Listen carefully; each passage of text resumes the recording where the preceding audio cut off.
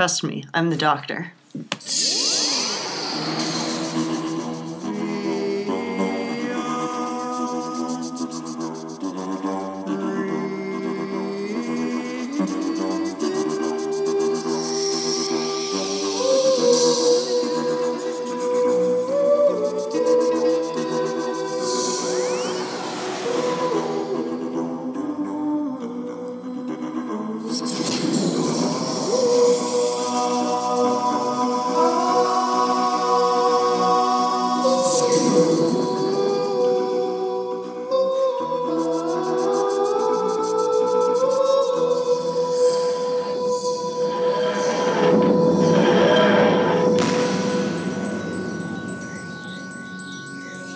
Hello, everyone, and welcome to the Whovian Review. I'm Michael. I'm Shelby. Colin's in the house. And I'm Jace. And tonight we're going to go back to Matt Smith and go with episode 5 of season 6 and talk about the Rebel Flesh.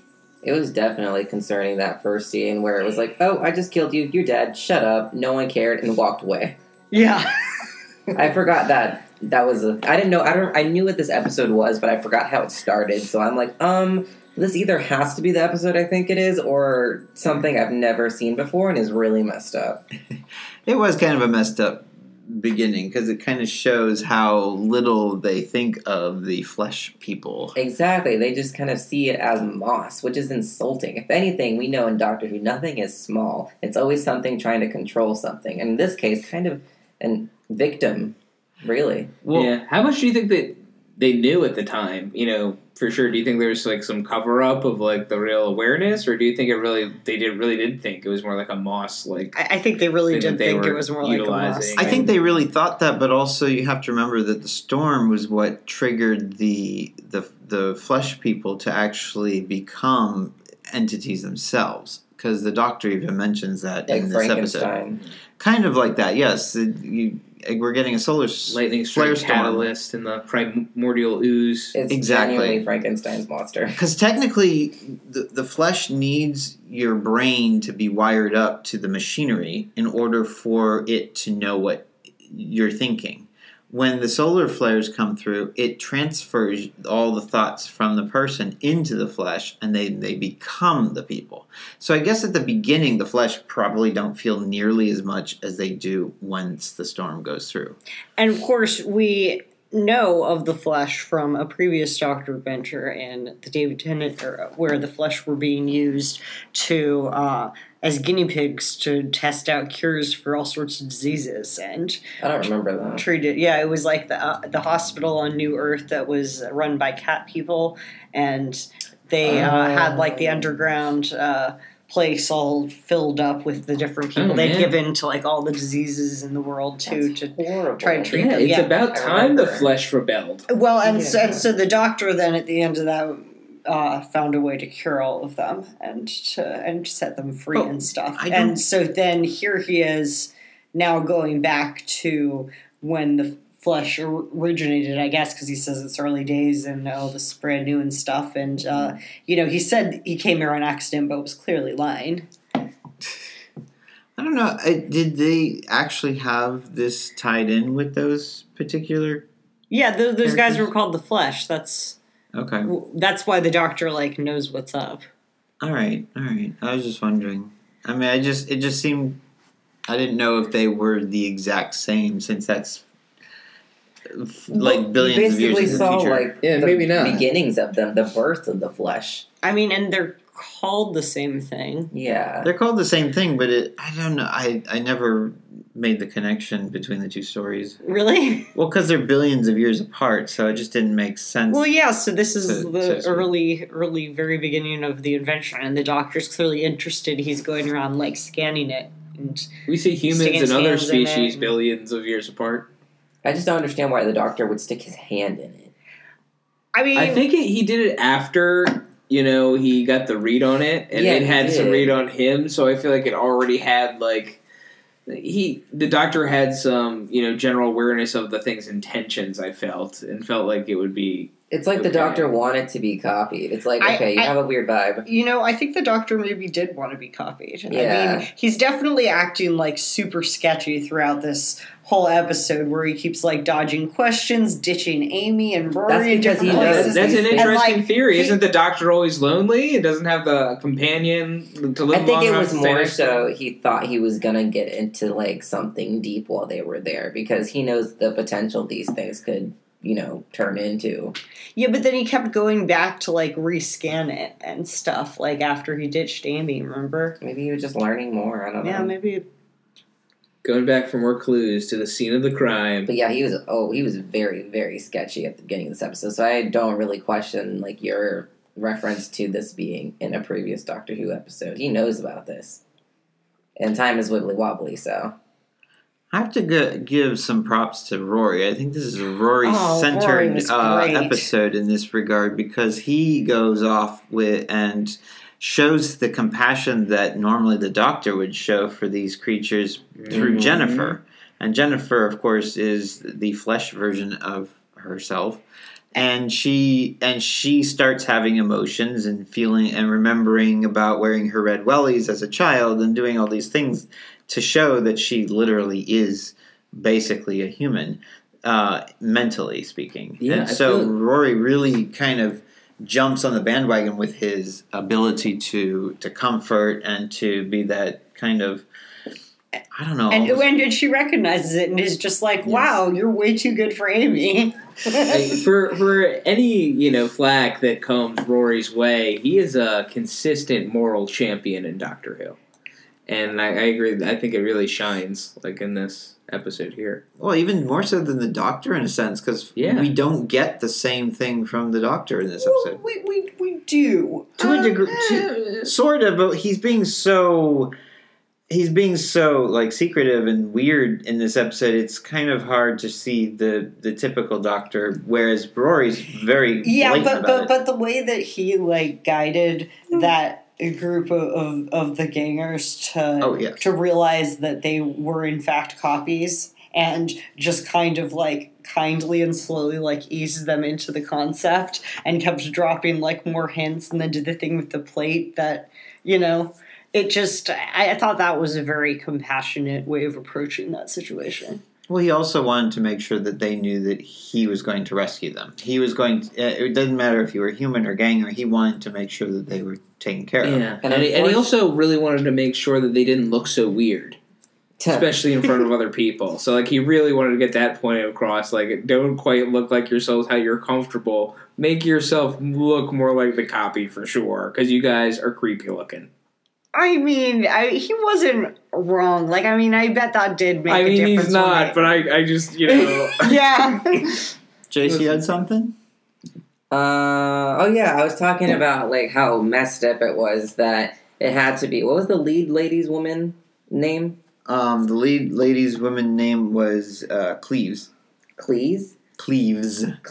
It's so unfortunate. Everything was going well. They started to realize maybe they're not so different and that they could figure out a way to get along. But then, I forgot her name again. What's her face? Cleves. Decided to just get, like, big boy energy and just be like, you know what, you guys deserve to die. Come up with a weapon. Forget the Doctor. And then even her own doppelganger was just like, why do we have to be this way? But what was interesting is that for the group of the doppelgangers, it was a different person who took charge and like did the whole thing. I forgot her name. But so it's kind of like it seems as though both of those characters are just like slightly on the edge of being capable of doing that. It just like depends on what you'd be motivated by. One's more motivated by being, the original one, and the other is more motivated by not being the original one. Yeah, and I also think, what was that girl's name that Rory was all over?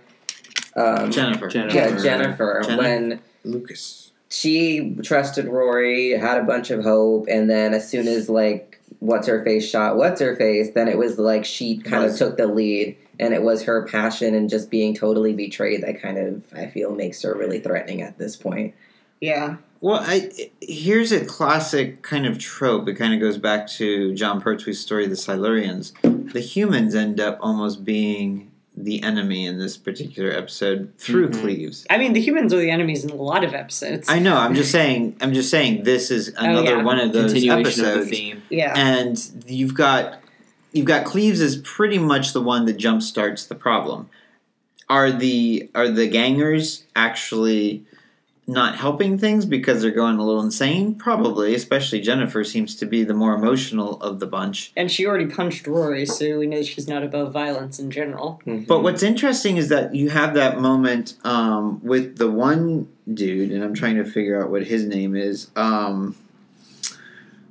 Jimmy, the white-haired dude. Mm-hmm. He's got his ganger actually wants to go and help him and wants to be with him at first. Yeah, they made a big connection. And there seemed to be a connection because it was obvious that the ganger remembered everything that Jimmy knew as well. That was a powerful moment. Like, that's when you thought, oh, this is going to work out. But of course, this is Doctor Who. Something had to go astray. Okay, so here's a question I'd like to pose to you guys.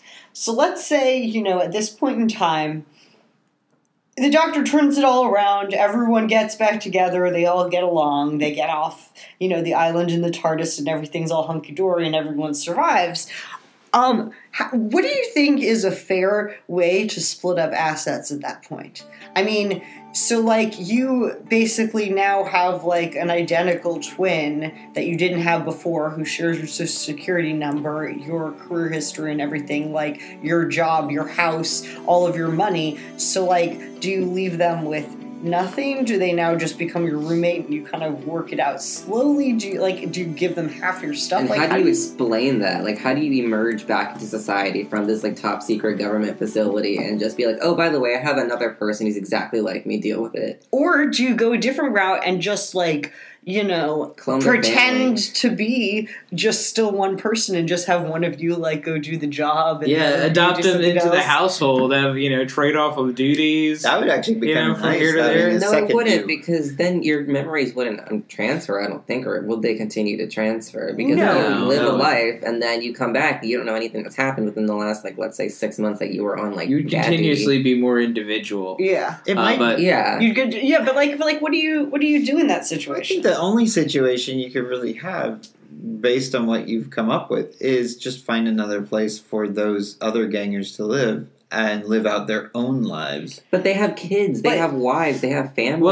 Well, with the kids, the wives, and the families piece, feasibly, we go and get a bit of their DNA or a bit of a touch point, bring it to a blob of goo. We but make at what some point goo. Do you stop doing that though? Because you can't just get the kid, the wife, and the child just in a room. I think that's where you cut it off. You do have to cut it off at some point. You don't. Do you? Because you don't if we accept society. This is a true life form, then we have to accept that it needs to have its own ability to reproduce, and that would be the flesh's way of reproducing. I think the flesh can reproduce the way that humans reproduce as the flesh becomes. Well, they're completely different. I don't know if that's true. I think the flesh probably don't reproduce the same way because obviously they reproduce through the flesh itself.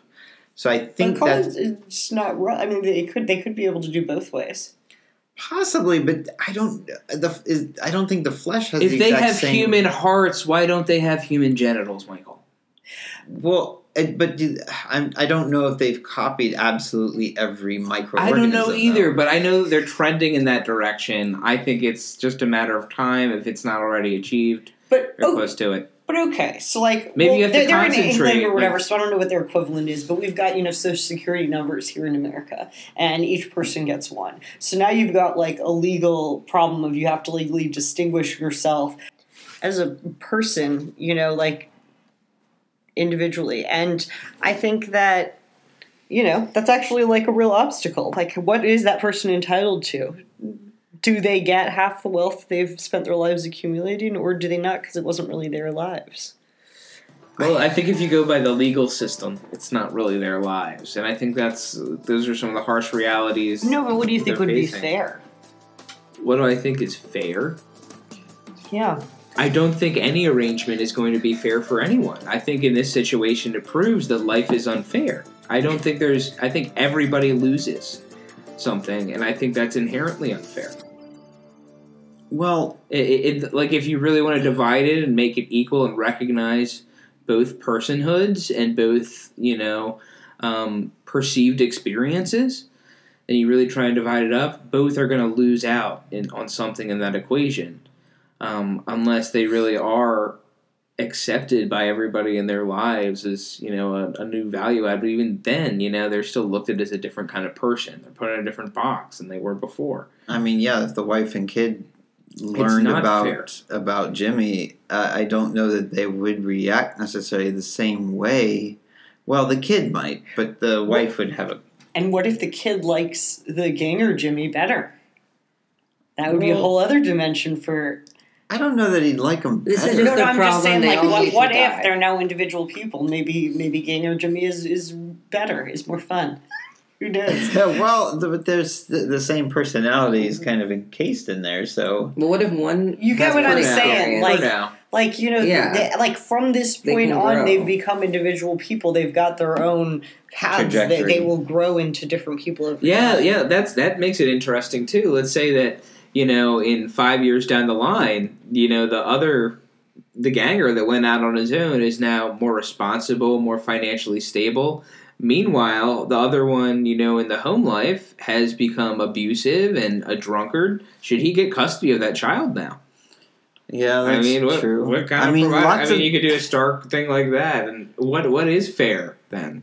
A lot of these things would have to be ironed out probably as they are figuring out what they're going to do with the gangers, but they don't have time. This is a situation where everybody's going to die, and the doctor very well could easily just take these other people off to another world if he absolutely had to, and say, "Hey, look, I realize you guys feel and think like the other people, but to be honest, there's really no other way we can do this that's fair to either of you, and also make everybody happy." Right. Docky Who is on top of this one, because the Docky comes in and he's like, "Hey, there's a priority order here. We first take care of everybody here, we work together, we get off, then we can squabble about those things." Right. The doctor actually for once was like, "Hey, let me just hop into my TARDIS and get everyone to safety real quick." You feel like he should do all the time, and then, except for, of course, the TARDIS gets dropped into a pool of acid and he can't get to it. And he needs new shoes as a result because he stepped into a pile of acid. Yep. I think the one thing, and a really well-acted moment for Matt Smith in this story, is when he realizes that Cleves has just killed one of the gangers, Buzz. And he's saying, "Hey, look, he had a heart. He had a heart. And you destroyed that heart. You took it and you killed it." And that right there, that moment, I thought was probably the best moment of this episode. I don't know. I loved the moment, and I think it might be more appreciating it in retrospect. But at the very beginning where Amy's just whatever you're going to do, I want to be there, doing it with you. And he just kind of you can tell he's wants to tell her something and then doesn't. Yeah, that's true. And then of course Jennifer has the one line where she's like, "Amy must be a lucky girl." Yeah. I think everybody laughed at Rory's response there. He's like, yeah, I'll admit that. He ain't wrong. He ain't wrong. Yep, exactly. And then not Rose, oh my god. I was looking at Rose on my phone when I said it, but Amy sees that little face again in the thingy. Oh yeah. Oh yes, the woman with the eye patch lady. Yes, eye patch lady in the wall once again. What is that about? Don't know. And what is about with Amy's, being pregnant and not pregnant? The doctor keeps scanning her for. Yeah, that's another part of this mystery that this season has brought up. Although I do like that there's a throwback to the previous episode, because Amy actually asked the doctor, "Did we come here by accident?" And the doctor is very hesitant to answer that correctly, because he realizes that in the previous episode, the TARDIS is telling him that she doesn't just go anywhere. She actually takes him where he's needed. So I thought that was kind of cute. Mm-hmm. Or the doctor piloted them there on purpose. Yeah. I will have to say, this episode was a bit slow. There's not a whole lot of things. The only action-y part was actually at the beginning when the Doctor is riding the storm, the solar storm in the TARDIS. I didn't mind that at all, though. That was well, no, I'm just saying it was kind of a slower episode. So that's kind of more like Classic Who, because it is a 2-part story. Some people may not have appreciated that, but that's just what we got. I did catch myself drifting off a couple of times, especially, more towards the beginning. And then, and I wasn't sure if it was me drifting off or me being like, what parts are we missing? Or did I just miss a part of the plot? But it definitely came through as things went along. But I felt like I was missing something when I was watching a lot of the beginning. I think there is a feeling that you're kind of dropping the Doctor and Amy and Rory into this, and it's almost as if they don't really have much of an introduction to everything. They just are plopped in, and it seems like the Doctor already knows what's going on. And that's what's kind of like, okay. I don't know if less explanation was needed, or less just exposition throughout this whole episode. I don't know. But I could see why some people would find it a little bit tedious to get through this episode. I didn't find it tedious at all, personally, only because I knew that the Doctor was acting very strangely. And I was just really curious and intrigued as to what kind of hints I could pick up, what he was putting down the entire time.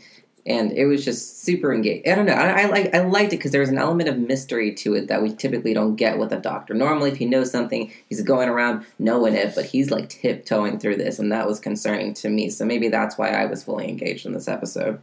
That's fine. And I actually am totally with Jace on this viewing of it. But traditionally, I have, this has not been one of my favorites. I haven't, ever hated this episode, but, I've always kind of thought it's, one of the more boring ones. But, man, it held together. There was great, character development, and there was, there wasn't, a ton of action, but there was, there were high stakes, and there was, a great philosophical bend to it. It really sounds like we're delving into ratings right now. Oh, should I just jump into rating? Yeah, I think you should just, all right. Well, yeah, I thought, it had the great, philosophical problems that we can come up with as to, face. It was, really, looking at the, what does it mean to be a person? But, okay, yeah, we do that a lot with Doctor Who. This one actually took it a step further of, okay, so what do you do when you acknowledge that, and the Doctor's bring everyone together, have them talk.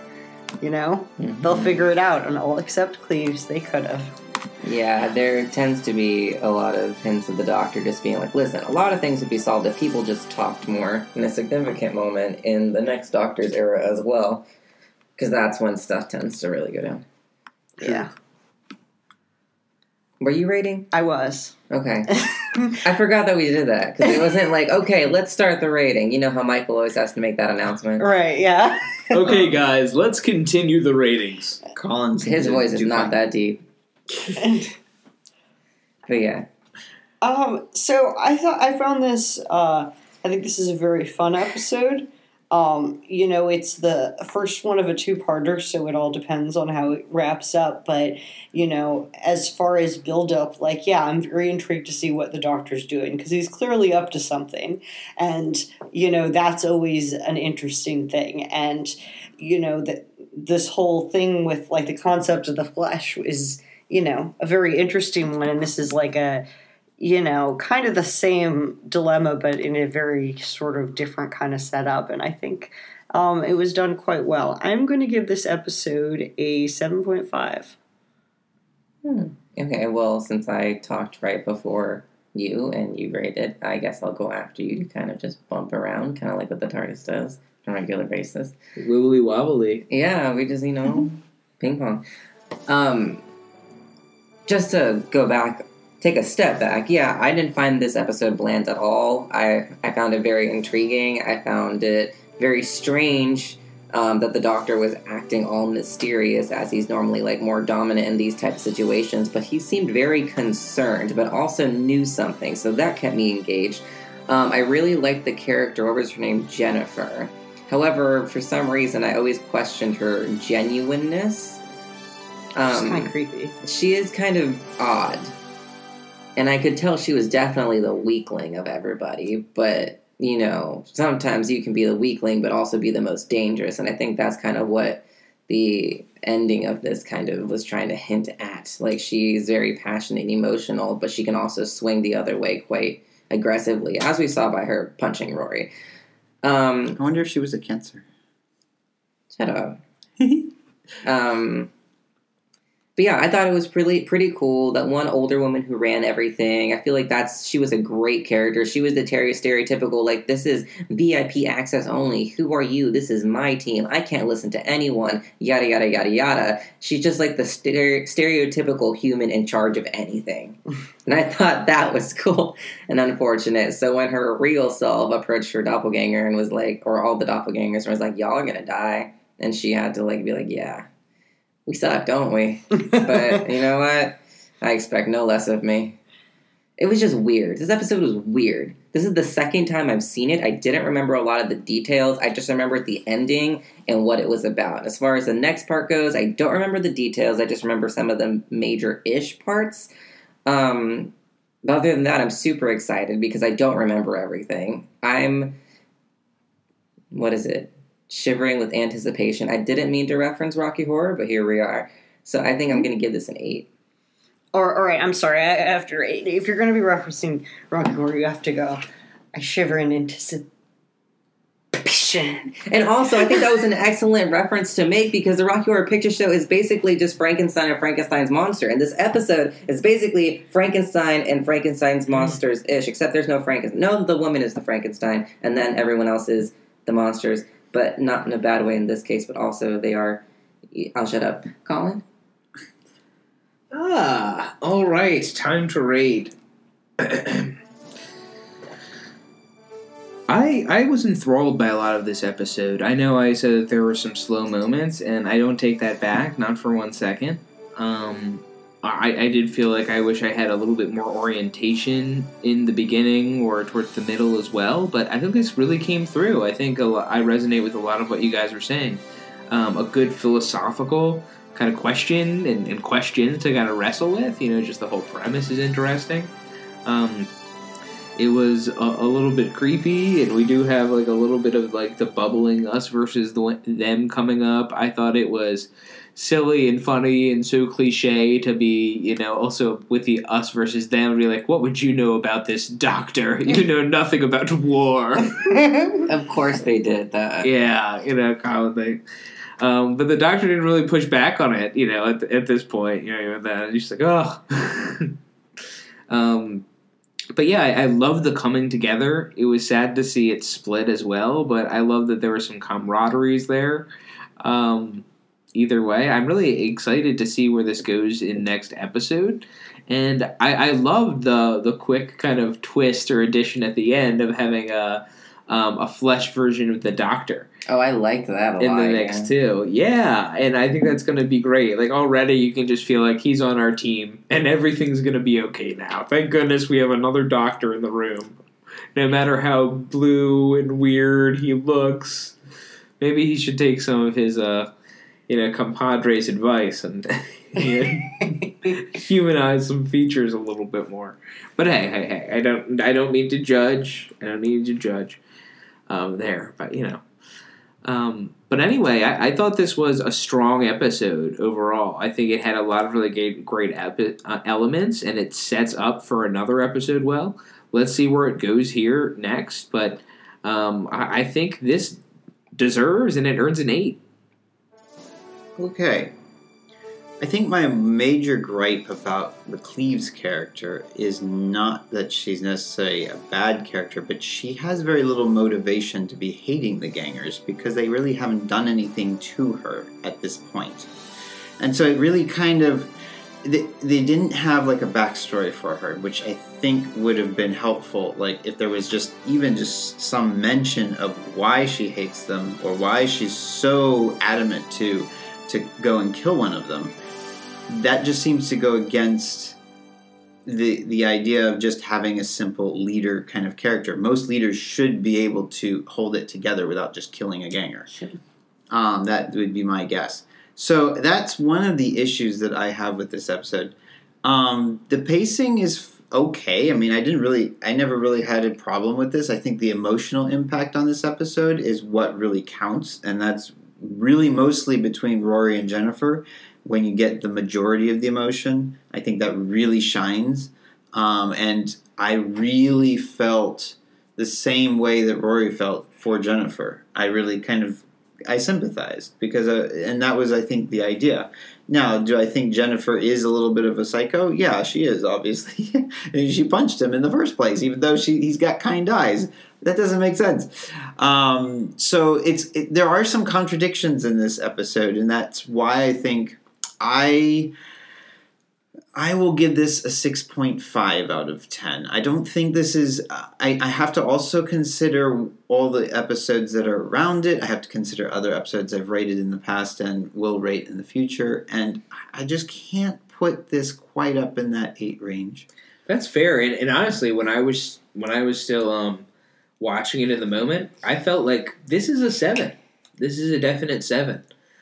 Actually, really just talking about it, I've driven myself up to an 8 because I couldn't specify, a lot of flaws, and maybe I should have gone with my gut, to some degree on this too, but it had all the elements of a Doctor Who story that I typically am really enthralled by. I don't mind the lack of a lot of action, and actually I didn't think, the whole Cleves things needed much explaining. Like, I do think that that's a very threatening, very, big, visceral kind of situation to be put in, especially as we've addressed that there is no fair way to divide up your life. And in some way, even if, you might know your own inside of your mind or think you might do and go in a spiral of, if you're an us versus them person, who knows what you're guessing what your doppelganger is thinking. But I could just think in so many ways why the situation itself sets up that there would be this fear, this resentment. It seems like it always lives with some of the situation where it's like a kind of a game theory. Do you compete? Do you collaborate? If that's the case, though, then the Cleves, the doppelganger Cleves would not have had the opposite reaction because she actually downplays everything and is like, "Hold up a sec. This is what she's going to do." I don't think it was an emotional. Like, I don't think that it was an emotional thing for Cleves. I think that she genuinely looked at the gangers and thought to herself, "These are not people. These don't count as people. They're not real things." So, like, it's faulty, acid working equipment, and it is malfunctioning, and it could prove deadly to us. We need to shut it down. That was all she was seeing in the situation. She wasn't seeing them as being people. Yeah. So, and I guess if you were a fungus being, then you won't have that perspective. Right, so, like, it wasn't her, yeah. It, like, she was just like, you don't count. She didn't think she was committing murder. She thought she was shutting down faulty equipment. Possibly. It just seems like it just seemed to be an odd reaction to be that. It's not an odd reaction, though. Like, think about it. You're in a situation in which someone looks like you, thinks like you, has the same memories as you, but is not you. There's some kind of goop that you've relegated to having the same relevance to existence around them as moss. You are nothing. You don't deserve to live. You need to die. And she is the embodiment of what some of the most toxic traits in being any kind of leader is. She's more just like that stereotypical American or worldly dictator. That was her whole point to this story. She doesn't think, she just acts. She knows what's best for everyone else. She doesn't listen. Her way is the right way. You are nothing. You are an accident. Get out of my face. I will not recognize you as anything other than that because my mind is closed and I am the boss. That's fair. Yeah. Mm-hmm. Yeah, I think when Michael is just like such a nice guy and an empathetic person, he can never imagine, thinking and treating someone else in another place. But I feel like there's always going to be, a pitfall of humanity. Yes. Somewhere with enough numbers there. Okay, Michael, replace the gangers with zombies. Did her actions make sense? Did her actions follow what everyone in a zombie movie would do in that situation? Yes. So if she sees them as, these don't count as real people, these are a threat. Possibly, but the Doctor was very he was very quick to mention that they were thinking and they were... But she wasn't there for most of that. And True. Also, she didn't believe it. So it's just, if you take the premise that she did not believe that they were people, then you can see that her behavior wasn't very extreme. It was, like a relatively rational and reasonable thing to do if you take that premise. I suppose. Yeah, she was absent during the entire thing, essentially, so she wasn't there to see any of it. But even then, she just seems too hard-headed to even acknowledge or listen at all, until she maybe sits down and talks to her doppelganger, which is what the doctor was trying to have happen. But even then, I don't think she would have cracked. Well, we'll find out in the next episode what actually does take place. And I will actually add some news onto this episode, is that Jodie Whittaker has filmed her regeneration scene. It is already done. What? It's real? Yep, it's She's real. Gone? Has Chris Chibnall regenerated yet? Has that come through? Not quite. They actually haven't chosen the next actor or actress to be in the role, so that's that. When that comes through, I think we can all sleep easy. Maybe it'll be Jace. That would be interesting. Yeah, it would be, wouldn't it? I don't think you could podcast on your own episodes. That would be an unfair bias. Very biased. Then I'll continue making the Instagram content. 10 out of 10. 10 out of 10. Some I think Acting that's great. is phenomenal. actors sometimes are harsh on themselves, though. So. 1 out of 10. 1 out of 10. But sometimes they realize they just had a bad script and a bad situation. And they're like, yeah, this kind of flopped. Or like, I saw this and I was like, so much people around me were awesome. Or like, the people around me were bland. This doesn't make any sense. Like, they can be objective about their own work. Oh, yeah. And plus, I was obviously kidding. I mean, if we managed to get someone who played the doctor to come on our podcast, we would obviously do that. Oh, absolutely. Oh, no. My ethical and moral integrity is on par with Rory. And I would say this is a conflict of interest. And maybe we could invite... Well, good thing my ethical and moral opinions are based on Amy. And we can charge forward anyways. At any rate, hope you all have a great night. It was fun doing this podcast. Or day or morning. Next week we'll be doing The Almost People. See you then. Bye. Bye.